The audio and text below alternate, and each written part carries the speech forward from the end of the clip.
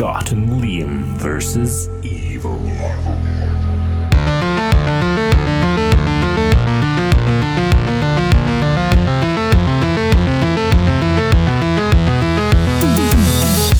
So earlier on, I was making chicken super noodles, and I started to realise I think I've been doing it wrong the entire time. When are you meant to apply the powder? Well, you see, it's different depending what packet noodles you're making. I believe super noodles is water, boiling, then powder, but some of them are powder in before water. Right, because the way the super noodle one is worded is that you put the noodles in a pan of water, bring it to boil. So then you think, well, I'm not going to sit my noodles in cold water for 3 minutes while the water boils. I don't know why I said 3 minutes. I don't know if that's how long it takes to boil water. So I was like, that's stupid. So does it mean just put the powder in at the start, which I usually do, but then by the time you eat them, half the taste's away. So I usually put the powder in the water as it's boiling, and then by the end of it, it's like, oh, well, those were weak. It's only today, I've only realised it today because some other noodle variety that I was eating like 3 days ago, it was a Japanese thing, and I had it on it that add the packet at the end, and I was like, why would you add the powder at the end? And it was a taste sensation, and I think my entire life is turned upside down. I don't think I've had super noodles in a long time, but I've had packet noodles quite a lot, and I think I usually just pour everything in at once. I like how you had that wee dig in. This isn't a commentary on my diet, Scott. No, not at all. No, I have packet noodles all the time. I've just never bought super noodles in a long time. I don't know why that particular brand eludes me. Nah, you're not super enough. Nah. So what do you do then? Do you do the powder just depending on what it says in the packet? Yeah, I just get the cheap ones for like the Asian aisle that's, I think, flown all the way from Japan, and it's just chuck everything in. So you just have it in at the same time at the start? Yeah. But I eat it with chopsticks though, so I feel as if I'm authentic. Fair enough. I do that with real noodles, but not like instant noodles. The other day I fell into a chopstick hole on Amazon. I found myself looking at all these different types of chopsticks. They had nice wee display boxes with with Japanese writing and stuff on them and wee pictures on the top. I was looking at it for ages. With the gender. I know I can't decide which ones to get. I don't know yet. I need to get back. I need to decide if I want them. Like, there's so much to choose for. Have you got a chopstick shortlist, or are you just kind of hoping that next time you go back on, one set will catch your eye? Yeah, I'm just hoping something catches my eye. Yeah. I've got ones that look like a lot of lightsabers. They're probably useless as actual chopsticks and made of some sort of deadly plastic, but they look cool as fuck. Yeah. I read on Google as well, so obviously I had to Google it to find out, have I been doing this wrong? Is life worth living anymore the way that I eat noodles? And it was saying that you can sprinkle the hard noodles on, and I was like, I've heard that somewhere else recently. In a movie, or the hard noodles on. Like, see if at the very end, at the start, before you put the noodles in, you break some off, and then you make them, and at the end, just sprinkle a wee bit of the hard unboiled noodles over the top, and it adds a layer of crisp. And when I seen it on Google, I went, that definitely sounds familiar, but I don't know where I've heard it. If it was in a TV show or a movie or something. So if anybody recognises that, tell me, because I don't think that's appetising at all. But I need to know why I've heard it from two sources. I think if you're going to do that, you're going to take some out of cooked noodles and stick them in a pan of like boiling oil and crisp them up that way, like fry them. I'm not done with eating dried pasta. That's actually quite a good idea, the frying them. Yeah. You need to go on Google noodle forums and tell them. I get on that, make my own version of Proper Tasty and start showing you all videos of the delicious, delectable treats that I cook up. You should. It's nearly post-lockdown, so anything's possible. Yeah. Welcome to Scott and Liam versus Evil episode. I do not remember. Is it 125? Yes, I think it is. Because this is a turning point, is it not? Possibly. You guys know. You've seen the title. It's around about the 125 mark. I'm Liam. And I'm Scott. And today it is Scott's pick. We did say the last episode, which I don't remember. I have no concept of time now. I don't remember when that was. But that we were just going to pick movies that were kind of pro-black in some way, with black actors, black directors, that treat black characters fairly. And Scott was already going to pick Night of the Living Dead 1990, so it works out brilliantly. So Night of the Living Dead from 1990, directed by Tom Savini. It stars Tony Todd and a lady that I can't remember her name, which is terrible. Patricia Talman. There you go. Maybe you should have done the introduction since it's your movie. It also stars William Butler and the guy that I can't remember his name, who died. So it turns out that we both suck at this. So we'll play this trailer for Night of the Living Dead 1990, and it also stars Bill Moseley. It also does star Bill Moseley for about 2.5 minutes. Yeah. But I forget he's in it every time. The only reason I remembered this time is because I watched it for Duncan Summer series last year. But before that, I was like, when the fuck was Bill Moseley in this film? And I think I've thought that every time I've watched it. Yeah. So we'll play the trailer and then we'll get into Night of the Living Dead. They came to pay their respects. They're coming to get you, Barbara. Why do you have to be so cruel? What? Show some respect. Now they're running for their lives. A biologist in Stockton, California have released reports focusing on the phenomenon, specifically on that trance-like state. Every shelter is becoming a trap. Are you sure we're gonna be all right? Cooper, you gotta help me out! And every road out Don't stop no matter what happens. is just another dead end. They're coming right for us!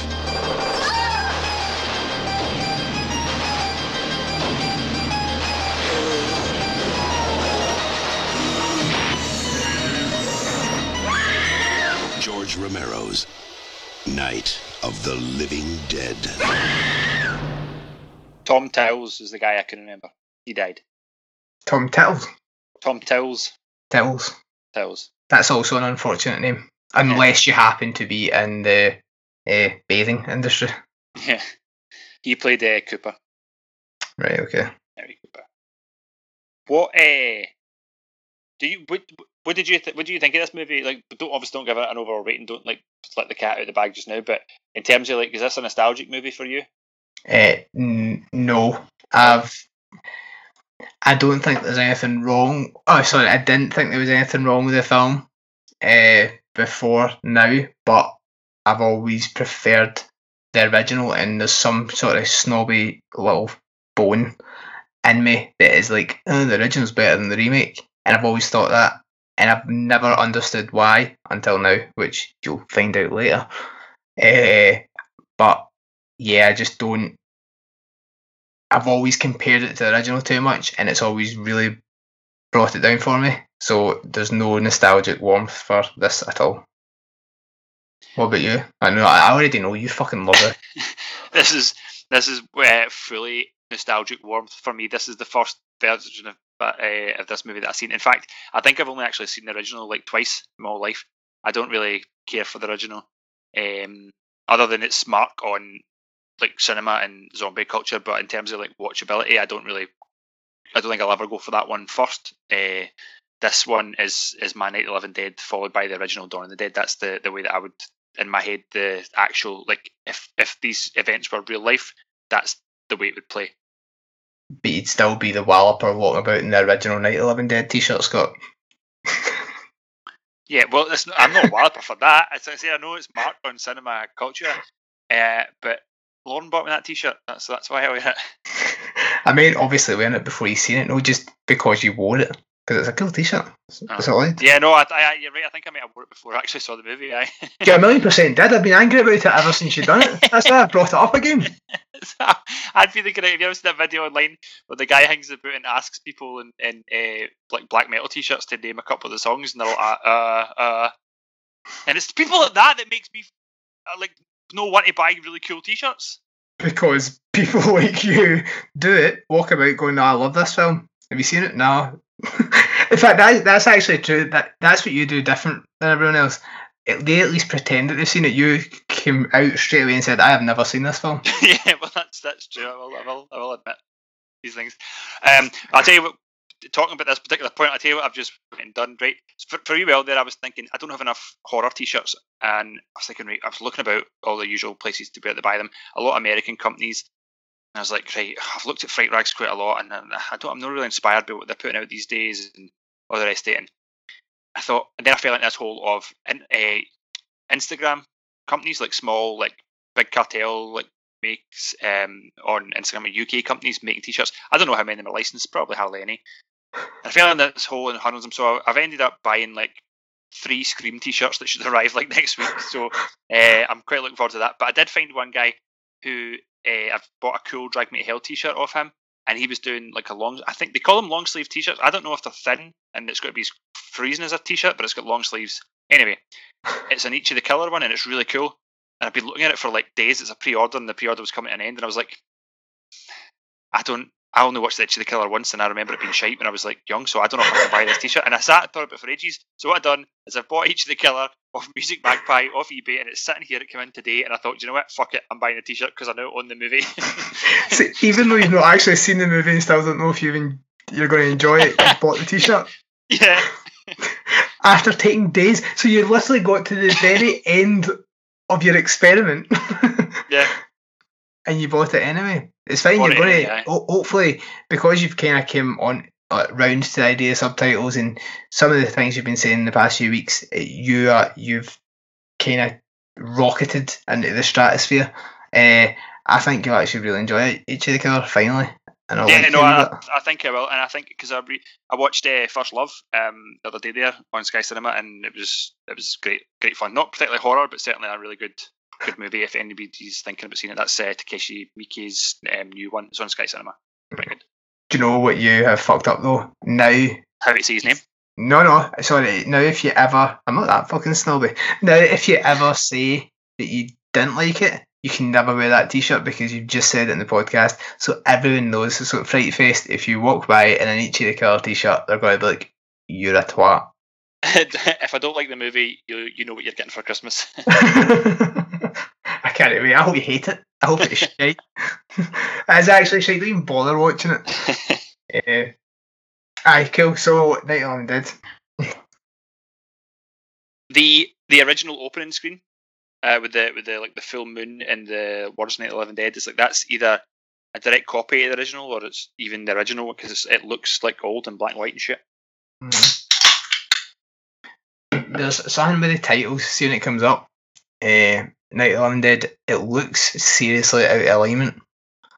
Like see, it says Night and then of the Living and then Dead.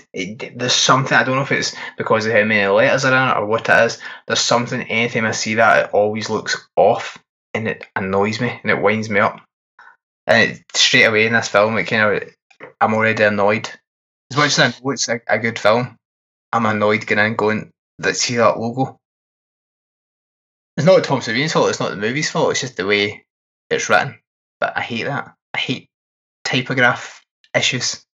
Typograph issues, is that even a thing? Is that what you would call it? Typesetting? I'd call it pedantic, but...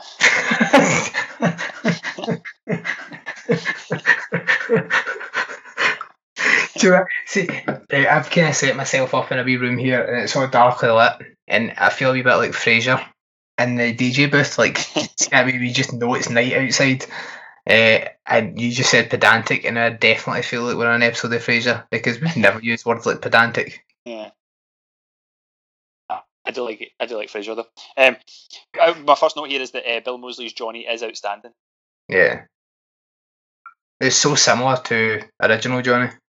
Russ Striner, but the I do like Joyce, and the thing is I don't watch the original enough to know how similar it is. Like they're coming to get you, Barbara part. Like in my eyes, that was even in the original.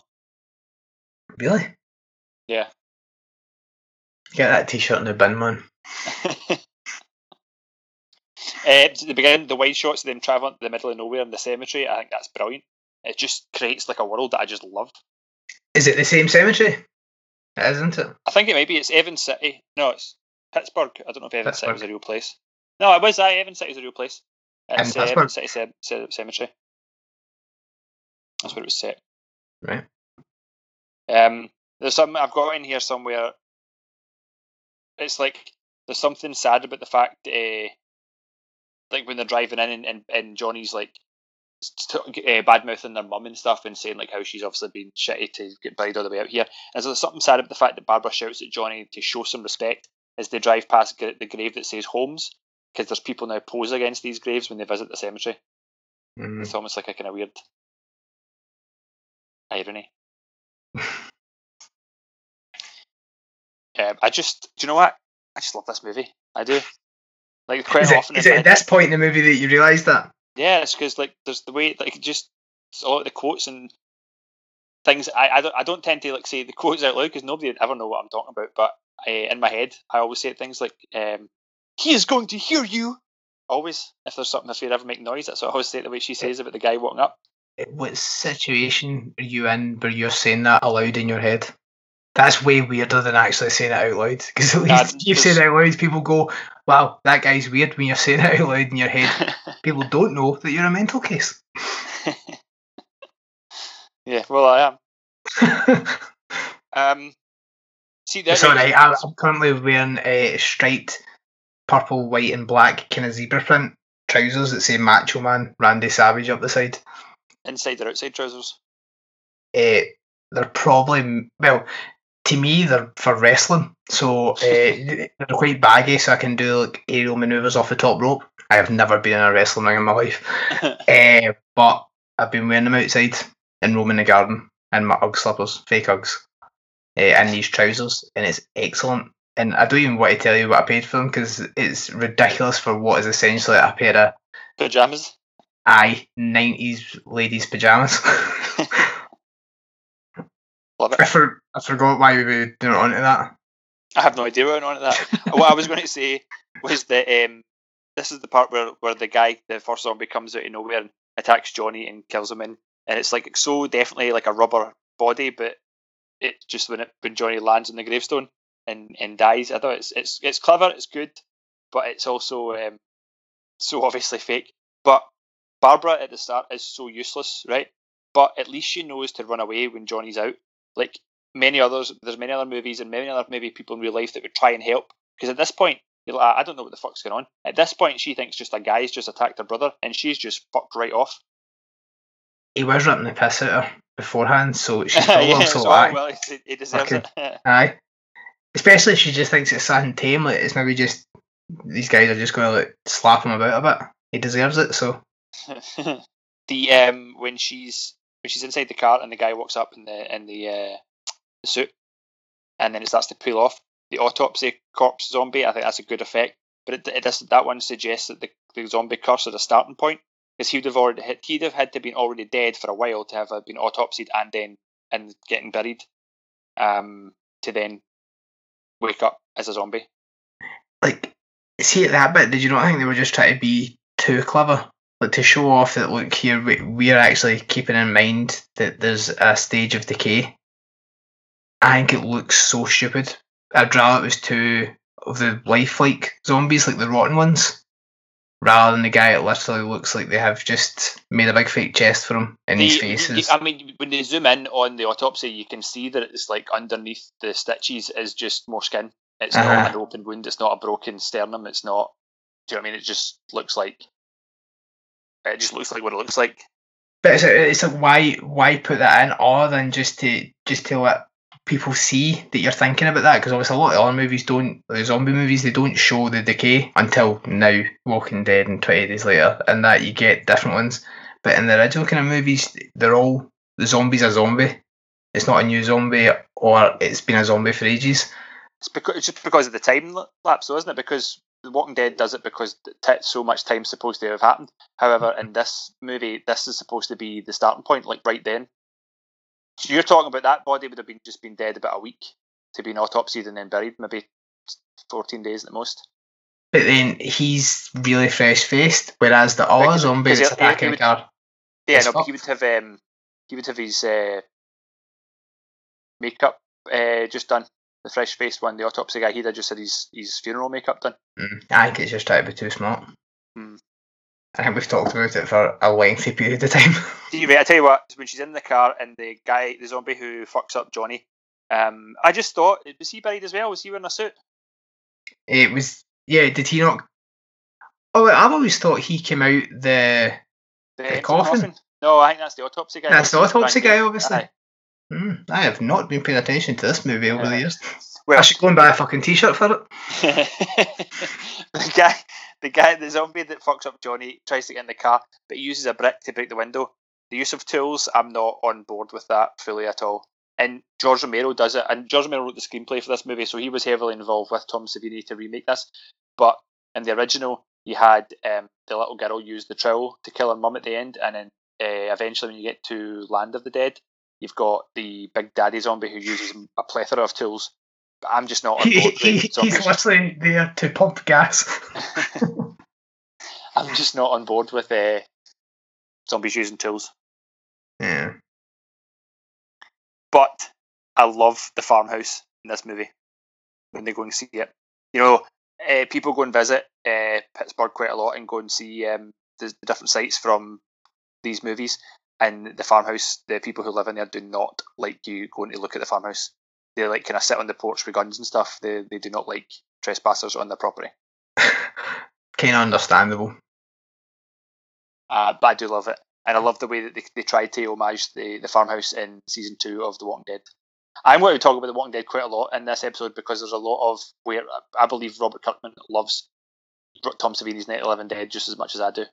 Yeah. It is allowed because it's a zombie episode. Cool. Obviously, usually I would tell you to shut the fuck up because it's shite.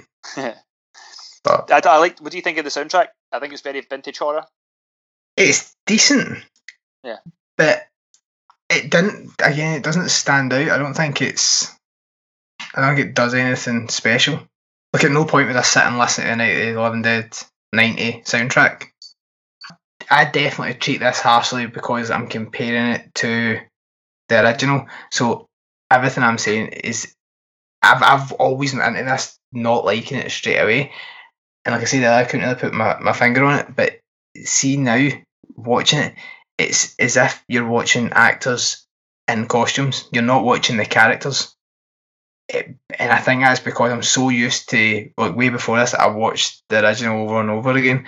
I'm so used to that. It's obvious these guys are playing those characters, like the same costumes and kind of outfits. And I think that's what I can't get over. It just constantly looks like I say bad drama group, but I don't mean bad talent-wise. Like it looks too much like a drama group throughout the film, and that's what I realised this time. And I was like, I actually like this film even less. What? So like the characters are all exactly the same? The acting's actually probably, that's the weird thing. The acting's probably better across the board in the remake.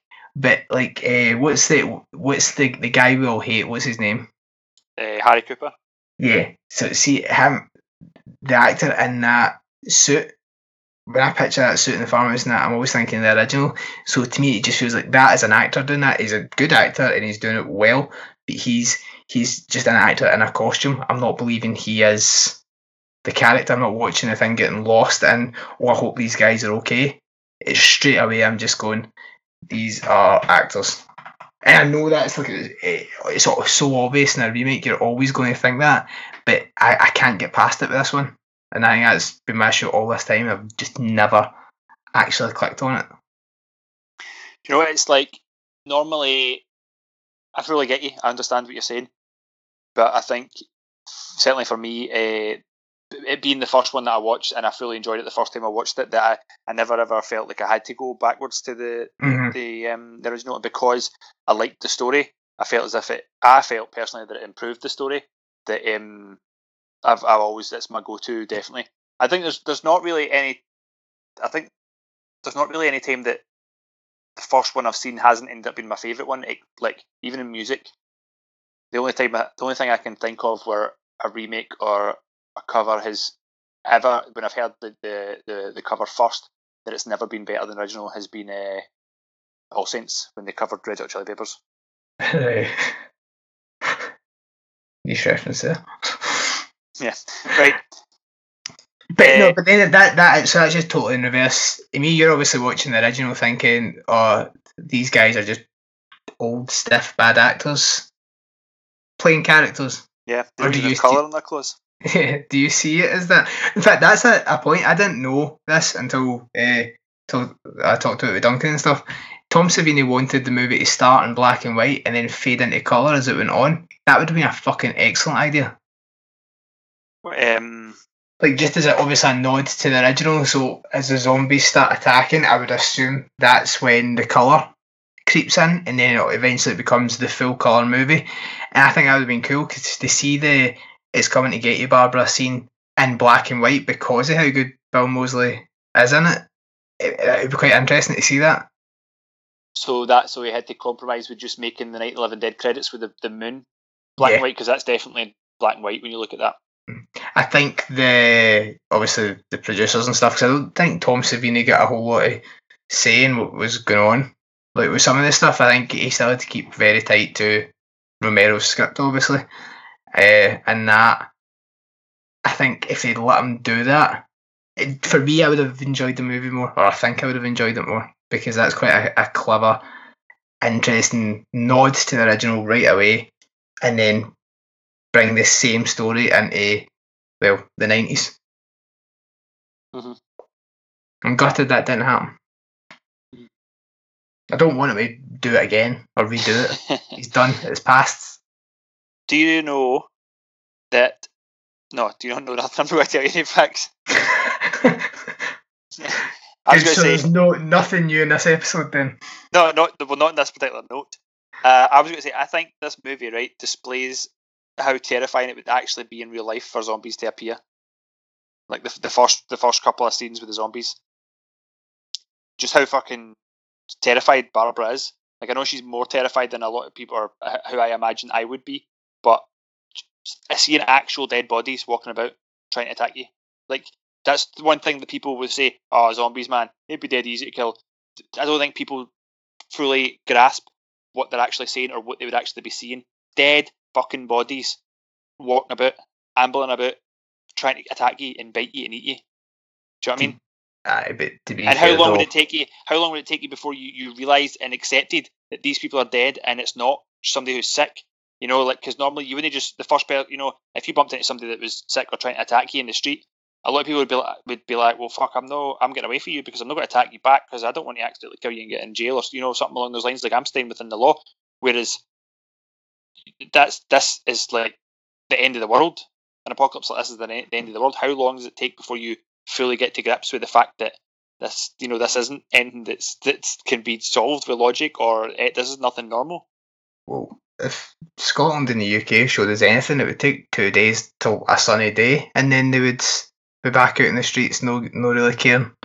So I think the zombie thing, it'd be terrifying for the first few hours, and then eventually folk would just get used to it, and it wouldn't be as scary. You'd just all be dead.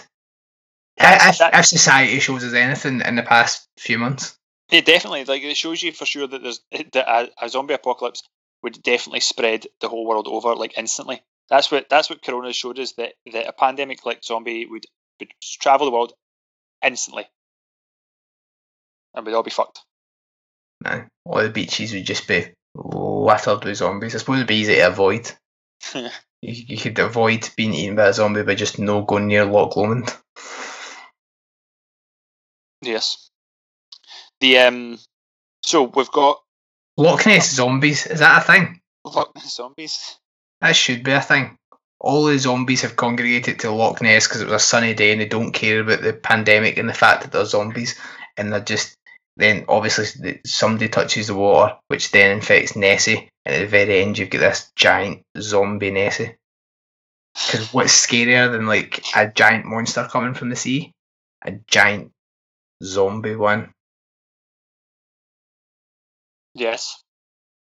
Slightly more expensive for us to try and make ourselves. I think so. That we'll put that to the third or fourth on the feature film list, I think. Could be an excellent stop motion movie though, and I think we would be great at stop motion if either of us knew how to work stop motion. I used to make stop motion movies with Steven's Action Men and Don's Barbie Cars when I was younger, just pressing stop on the video camera. Kind of worked. What was Action Man doing? They stole Barbie's car. Was it Action Man hotwiring Barbie's car?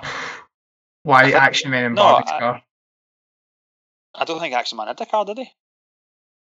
Oh right, so, sorry for your movie. It had to be Barbie's car, of course. He got in it, he did a skid and he drove away. As It wasn't actually, a long- I would probably It do. wasn't a long film. I bet you it took you hours though. Yeah, it takes forever, aye. I used to do it with wee South Park figures, and the movement was great. Like I really laboured over that, but every time I had to do a voice, obviously it was the only part of the film where the characters were still for the period of time it took for me to say the line, which obviously is not how stop motion works. So at least we know that now, and the Loch Ness Zombie movie can be better. Yeah. So we now have Tony Todd appearing, kicking ass and taking names. A strong black lead, carrying on from the original, which at the time was with Dwayne Jones, was the first movie ever, was it, to cast a black lead? Certainly, in a movie that was produced like 99% white movie, he was the main kind of lead in that movie. He also slapped a white girl in it for aggressive. But Romero was always forward thinking and progressive, and his movies were a social commentary always. So like, it certainly doesn't surprise. Like looking back, it's not surprising, or it's quite clear that's exactly what he was wanting to do. But see the race thing is Romero not always said that wasn't his intention, which is so heartwarming and endearing that he didn't think of it like that. He cast Ben as like because that's what he wanted to do, and that was the actor for it. Yeah. But it then also kind of takes it away because it's like I hate knowing that how progressive that was an accident. I don't think it was. I think it has been intentional. I don't know if he's just kind of fucking with people, but like I didn't mean that. I mean, it was maybe back in the 60s or like 70s when he was talking about it to be like, because we now know differently and how we say things about race and how we describe it, like by saying like, oh, I don't even see colour. You think you're doing a good thing. You think you're being like I'm being loving everybody and I'm being anti-racist, but in a way you're denying people's culture and people's heritage and saying like we don't. So maybe he did know what he was doing, and at the time because you do think you're being right. And it's only been recently that I've read like how that I don't see colour is actually, and it like still continue as actually a racist term, even though when you're trying to be right. So maybe that's what he meant. Maybe he was doing it on purpose, and he was trying to be like, it's not even an issue for me. Do you know what I mean? Like, and I'd like to think that if he was alive now, he'd be at the front of like a Black Lives Matter. Yeah. So,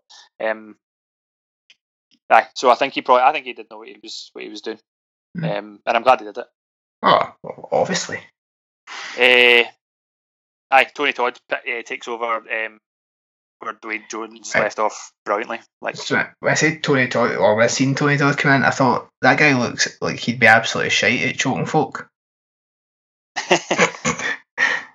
Because I thought you're going to obviously get the story in with him choking you again, because you have to. As soon as it mentions Tony Todd, you have to tell a story. Yeah. But I just thought I'd throw you a wee life raft and I'd set you up for it, and then explain that I was setting you up for it to give you time to then go in and tell us the story. Well, there was one time that I met Tony Todd. And then, because obviously we met him at, what one was it, the Milton Keynes one? Yeah. Aye. We went to a convention in Milton Keynes and met Tony Todd, and I got him to sign a still from Night of the Living Dead, and he done his zombie impression, which was incredible. I swear to God, his eyes went cloudy just standing right in front of me, and then he strangled me. And when I turned around to say, "Oh my God, good guys, did you see that?"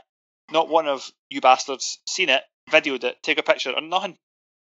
I'm so glad Tony Todd didn't sexually assault you, because we would be the worst witnesses. We were there, we didn't film it, we didn't post it. But you also shouldn't just describe it as that you met Tony Todd and then he strangled you. Also, if anybody's putting keywords into this episode, so far they've got Tony Todd strangled and sexual assault. I'm worried that I've just dragged Tony Todd's name through the dirt. I apologise. He didn't do that at all. He fake choked Scott. Yeah, and I was consenting for him to put his thumb in my mouth.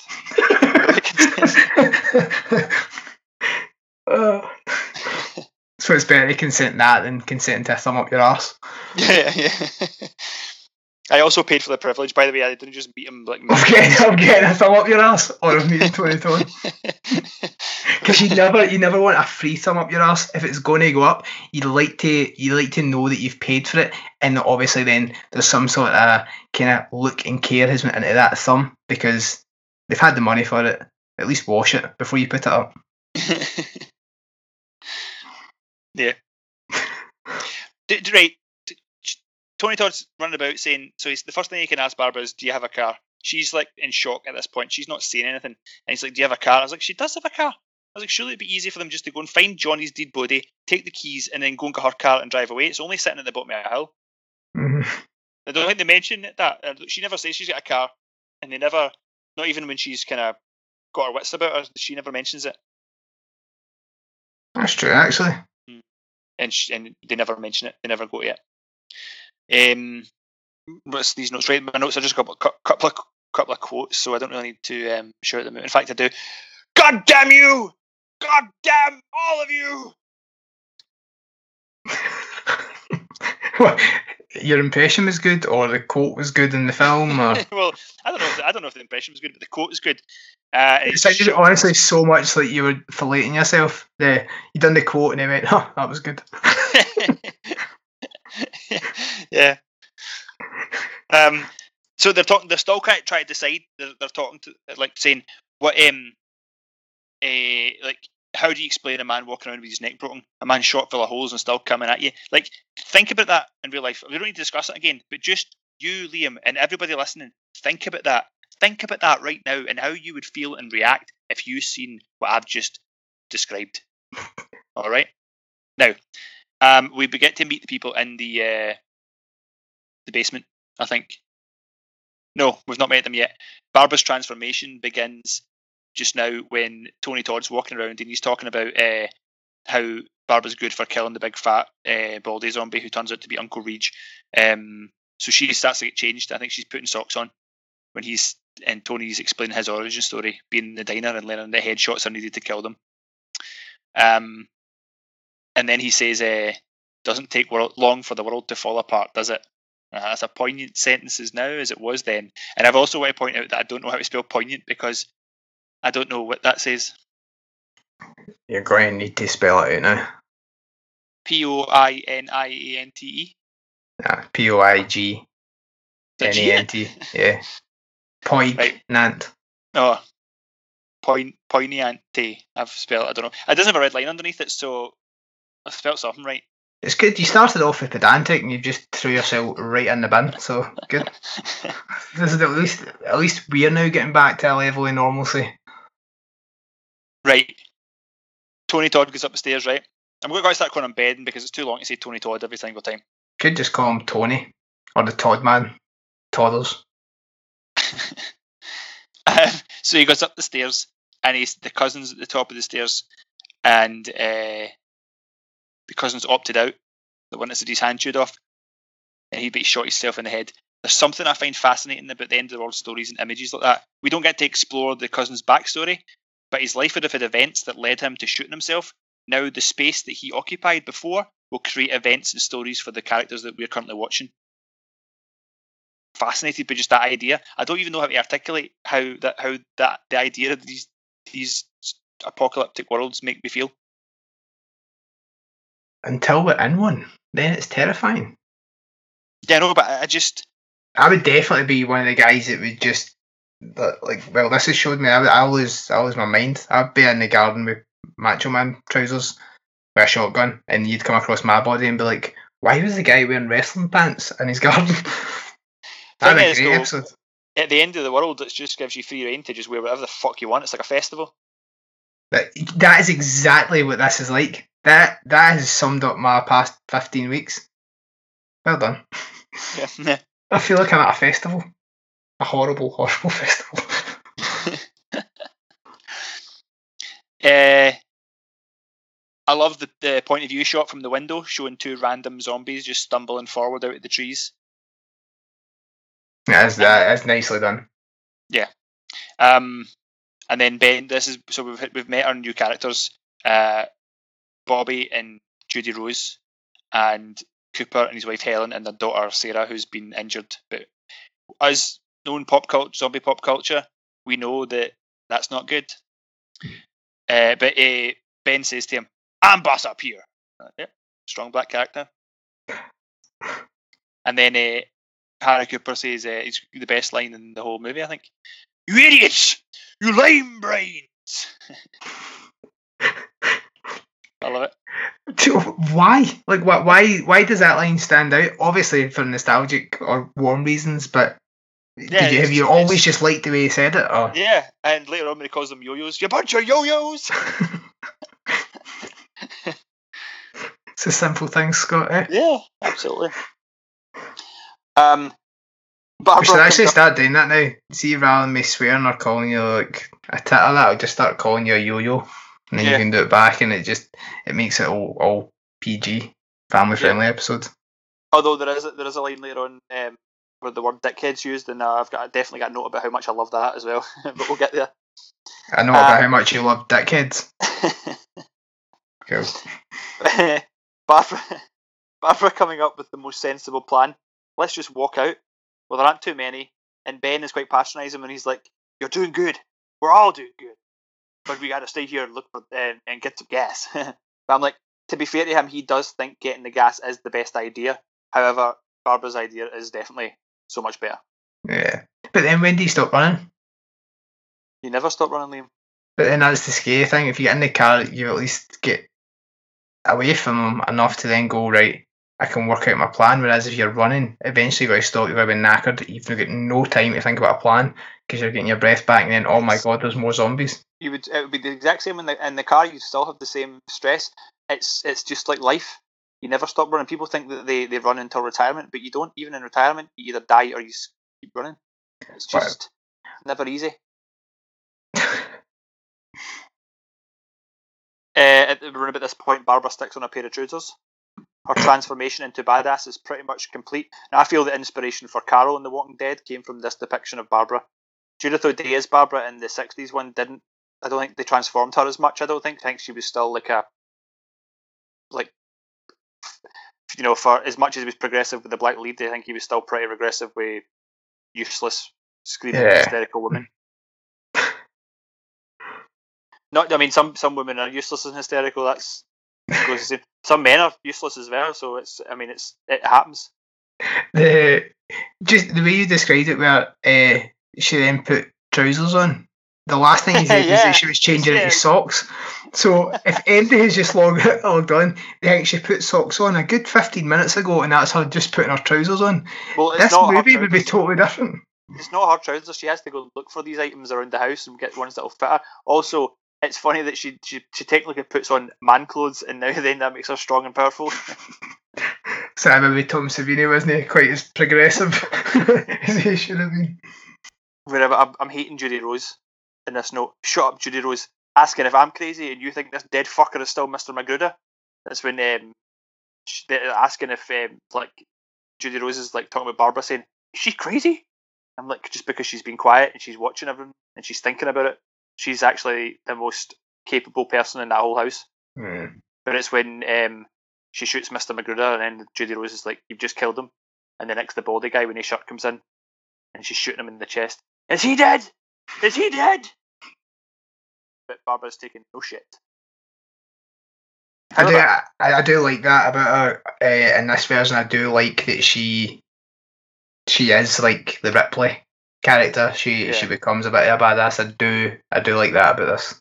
Yeah, she does, and she puts on. She's now in a white vest, and I was like, is that the first instance of the white vest being in survival? I'm not sure. I haven't researched my theory enough. However, you've just mentioned Ripley, and she wears a white vest, doesn't she? Yeah. And that is before Alien is before 90, isn't it? Also playing it fast and loose with my theory. You know what you meant there was I've not researched this one single idea that I had as opposed to a whole theory. No. The white vest theory. I've talked about this in the show right, before. Sorry. Right. That's not what I thought you meant. I thought you meant the theory of Barbara and this being the first wearing the white vest. Not the theory of the white vest. The theory of the white vest is... Yeah, that's there. That is a real thing. I will also mention. No, it's a real thing that I invented because Lauren mentioned it to me.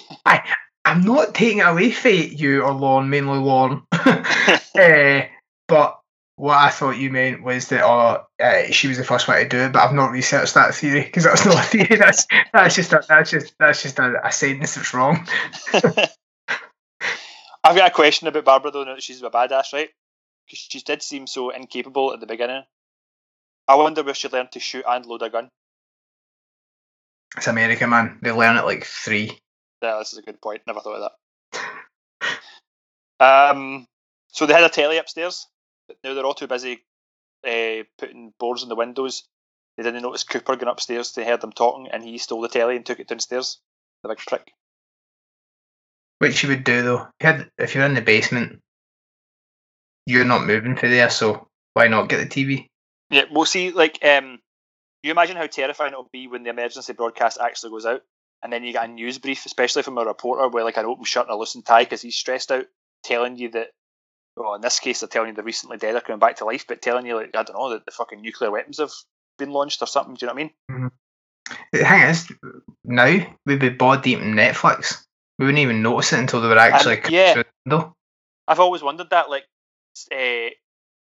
channels that aren't like if you're sitting watching Dave or Comedy Central, would that even go? Are they owned by bigger companies? If it was something major, like if it was something mega major and you had like a 4-minute warning, would you even bother to switch Dave to the emergency broadcast, or would it just be BBC? You're still watching reruns of the Royal Family in UK Gold. The world is burning. And, yeah, the control office is just like a swinging like chair, just with everybody's just bucked off.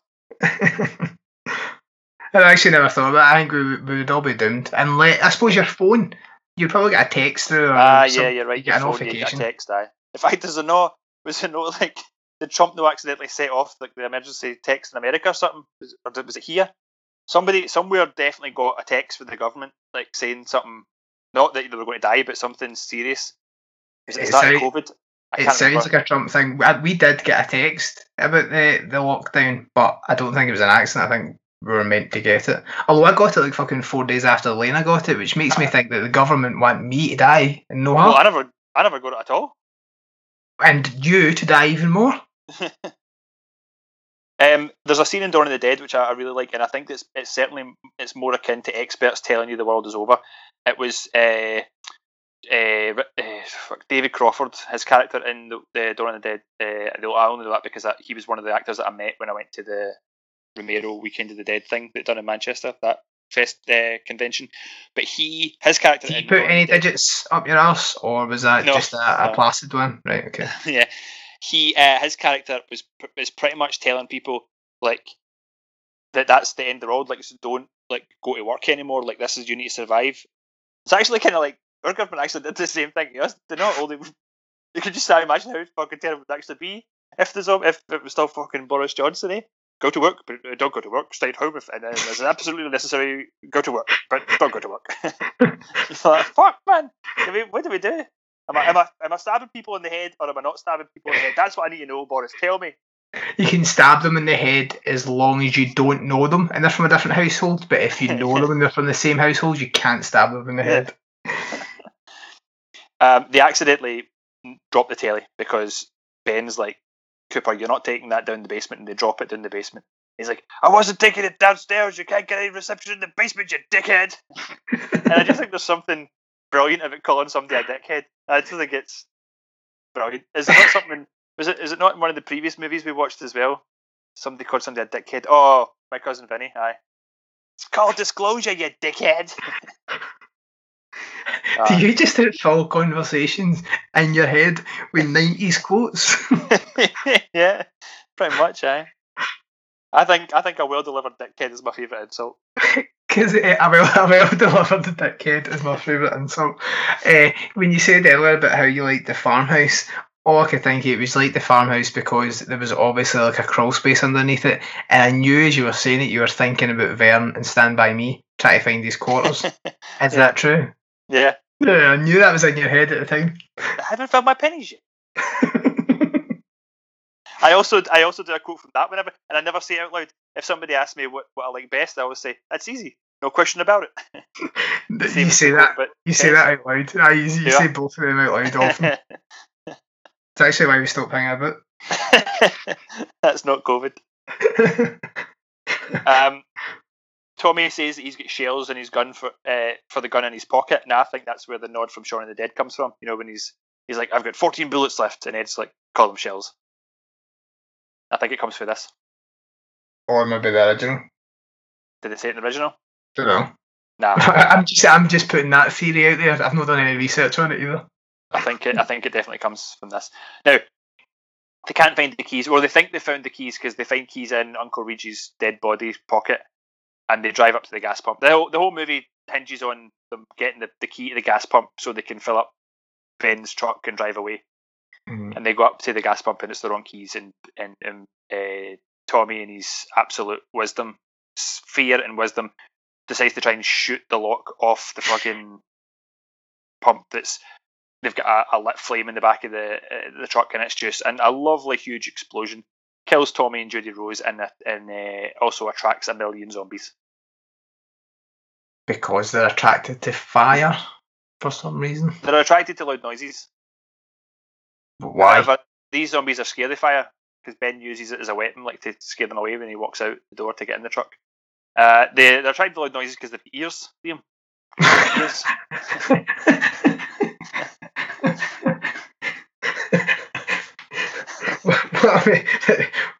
What's the point in them coming back to life if they're just going to just cut about and just follow loud noises? They're not really going to get sustenance for loud noises.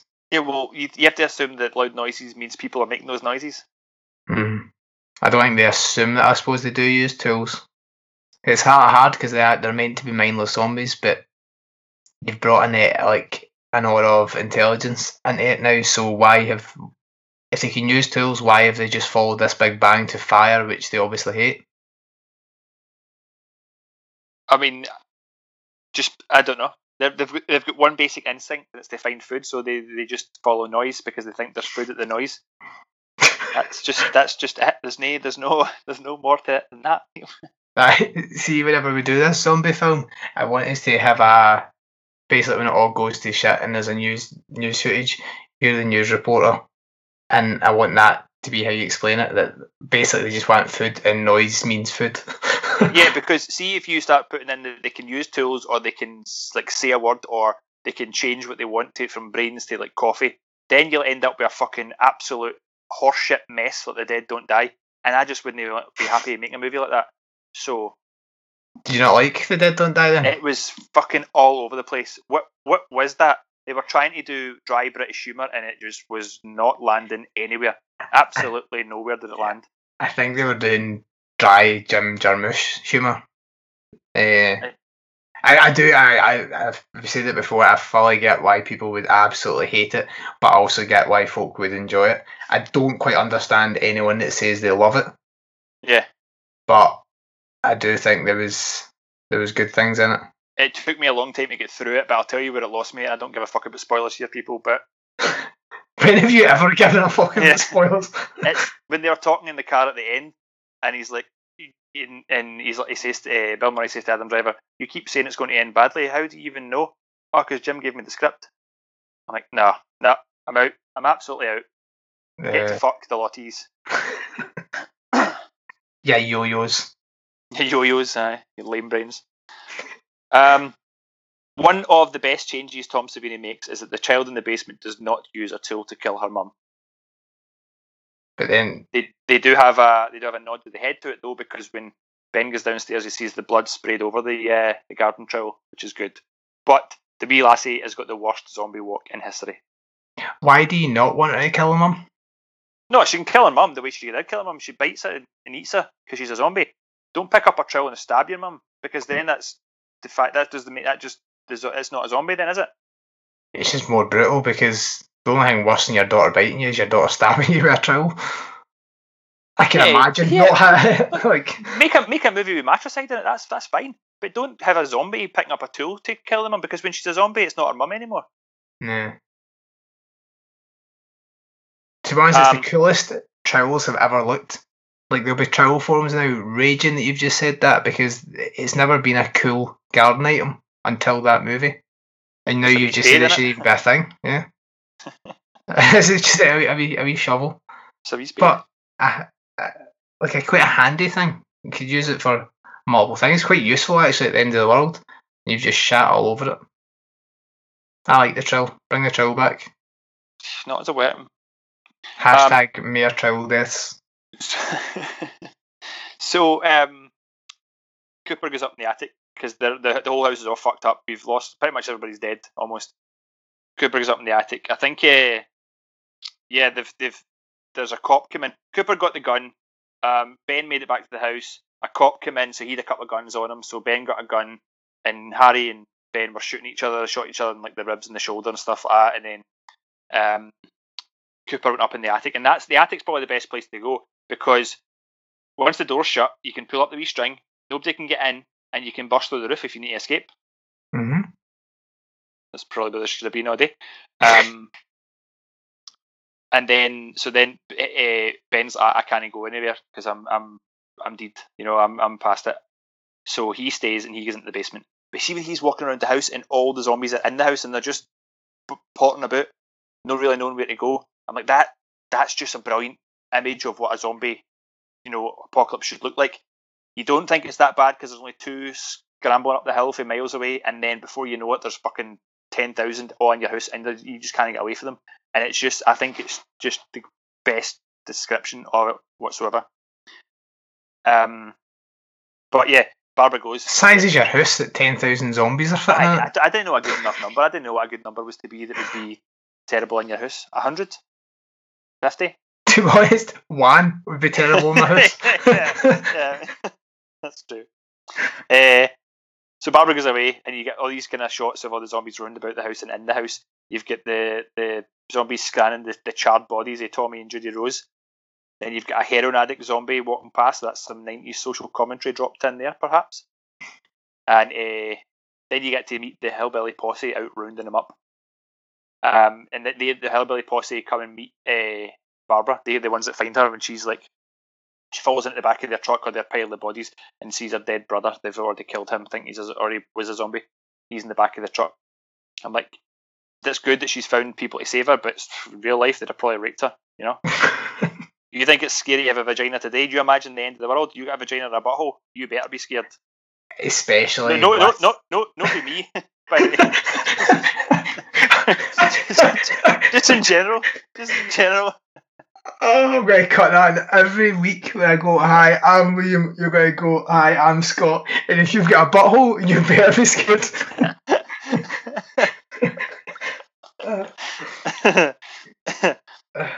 There's we get to see there's like a posse, there's like an army of hillbillies just like loving it, and they mention how they're probably loving it, like shooting them up and rounding them all up.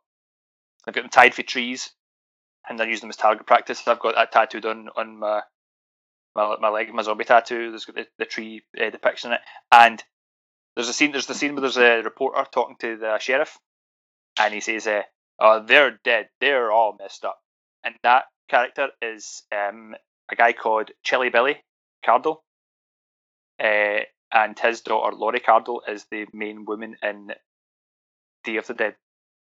Right, okay. Yeah, so a wee bit of information for you.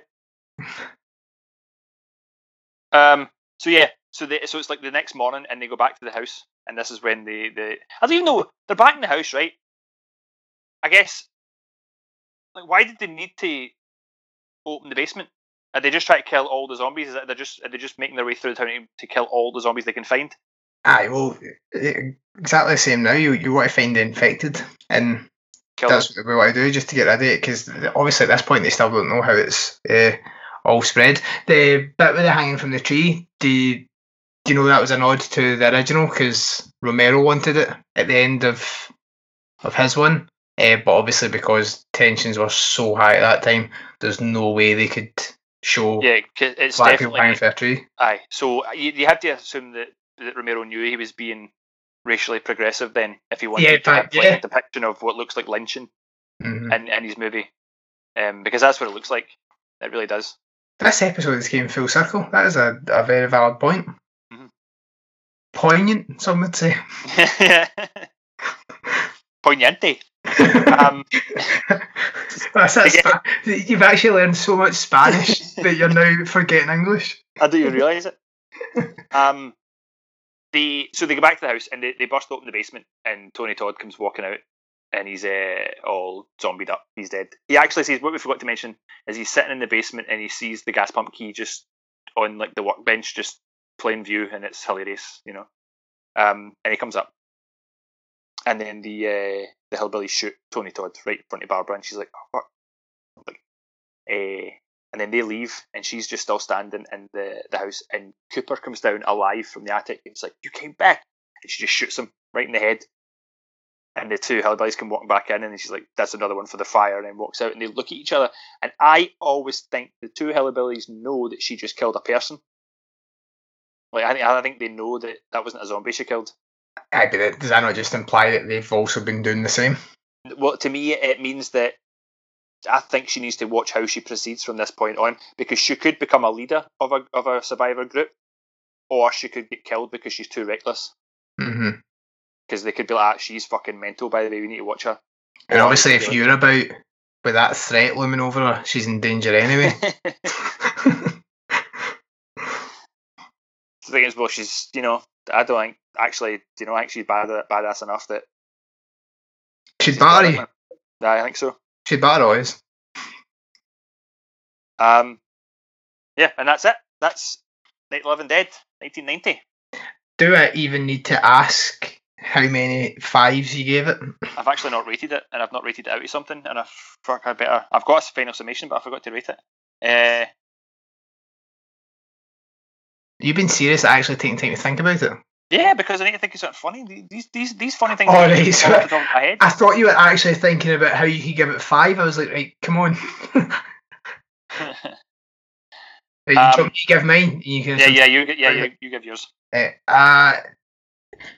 This movie it doesn't sit right with me, and I know it's my own fault. It's nothing really the movie does, apart from it looking like it's actors playing the roles. It's not a bad movie. I like Tom Savini. Some of the makeup and effects, like the rubber guy at the start, are a bit dodgy, especially in something that you expect to be excellent considering everything else Savini was putting out at that point. But it is still a decent movie, and if it's the first one you've watched, it makes you go back and watch the original, whether you like it or not. It's still excellent. It's doing its job there, and I like that because it'll maybe get more people to watch the original. Maybe, well, obviously only folk that don't watch horror, everybody that watches horror or has a t-shirt has seen it. But yeah, I think it's just a 3 for me. It'll never really get higher than that. It's just, I know, and seeing that it being so into the original has kind of ruined it, that I was never going to give it a fair chance the first time I watched it, and since then I never have. But I'm too stubborn to tell myself to stop being stubborn and just enjoy it. So 3 is still good. I could give it a 2.5. I could even give it a 2. Noticing that people, the actors in costumes, I couldn't unsee it. I could actually give it a 1 if I really wanted to be a wee bitch about it. But I'm going to give it a 3 because I know that that's all just inside me. It's nothing to do with the movie, and it's no fair for me to say that movie's a 1 because I have personal problems with it. So shut up and accept the 3, Scott. Normally I just be like, I rate whatever you want, but even suggesting that you could even justify a 1 for this movie, I am flabbergasted. The 1 and 2, my justification for that would be to wind you up. I would have enough reason for it, but yeah, I think if it had done the black and white fading into colour thing, and maybe Tom Savini get let go with it a wee bit, I would be able to enjoy it more. Whereas it does just seem like a scene for scene shot of the original, and then the way I see that is, why? What do we need that for? We've got the original. Do something a bit different with it. It doesn't really do anything that much different, apart from, I get Barbara's a kind of stronger character, but that's not enough a difference from the original to make me interested. Like the Cabin Fever remake, it was just shot for shot. Nobody was interested in it. It was, even if it looked like the fucking greatest movie ever, you're still going to go, that's a shot for shot thing of something that's already been done. Be original. I don't like it. I hate it. And you're never going to give it a chance. And I think that's what I've done with this. And it's never went away. The Cabin Fever one I can accept. I was excited about that when I first heard, because I thought the idea of a different director taking the original script and seeing what was different, but they just fucking made an asset. Yeah, take the script and take away all the director's notes away. Don't take the script and the director's notes and just do the same thing. Yeah.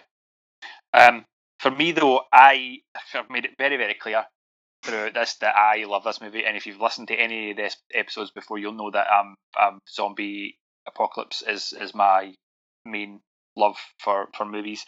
First and foremost, the world that it seems to create, it totally, in my eyes, fits in with the Dawn of the Dead original, and I understand they were released at different times.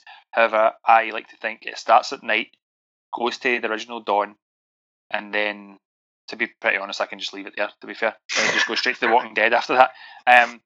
But I love all the wee nods and stuff that are in there that I think that Robert Kirkman's taken and expanded into The Walking Dead. There's elements that Shaun of the Dead have clearly taken and put it in their movie, which is like a nod to all the zombie movies originally. I'm not saying the original Night of the Living Dead isn't good or wasn't groundbreaking or isn't still great. It probably is. It's just not the one that I continue to look at. This one, Tom Savini's remake, is the movie that I watched fondly when I was like 9 or 10 originally.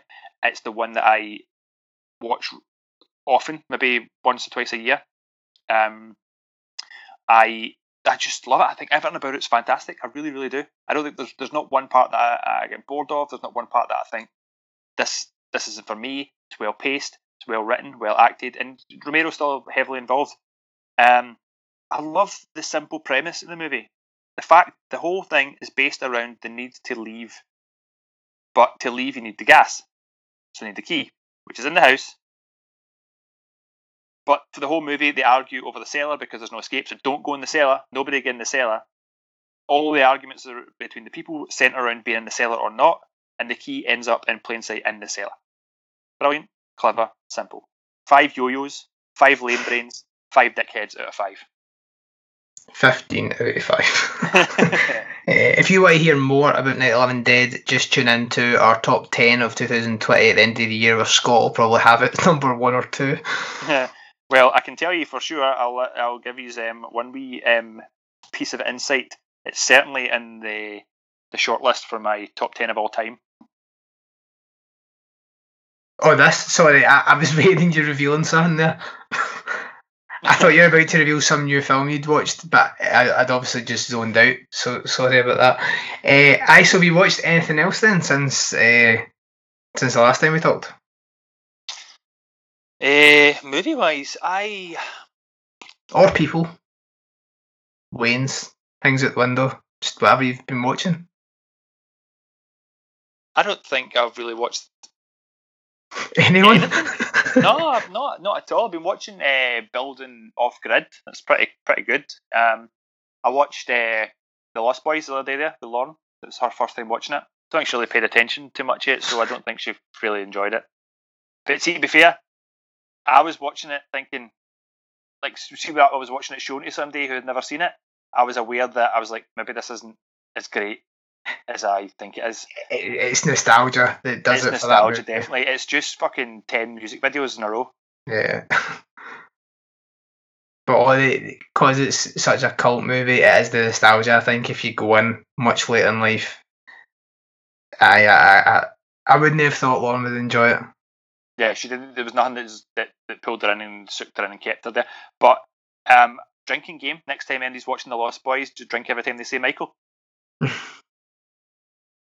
Should do that over Zoom. Yeah, honestly, like it's just you'll be absolutely, and just Michael alone. No point in complicating it, putting 3 or 4 names in there, and even when they say Mike or Mikey, no, don't drink for that. Just Michael. You will be absolutely fucked.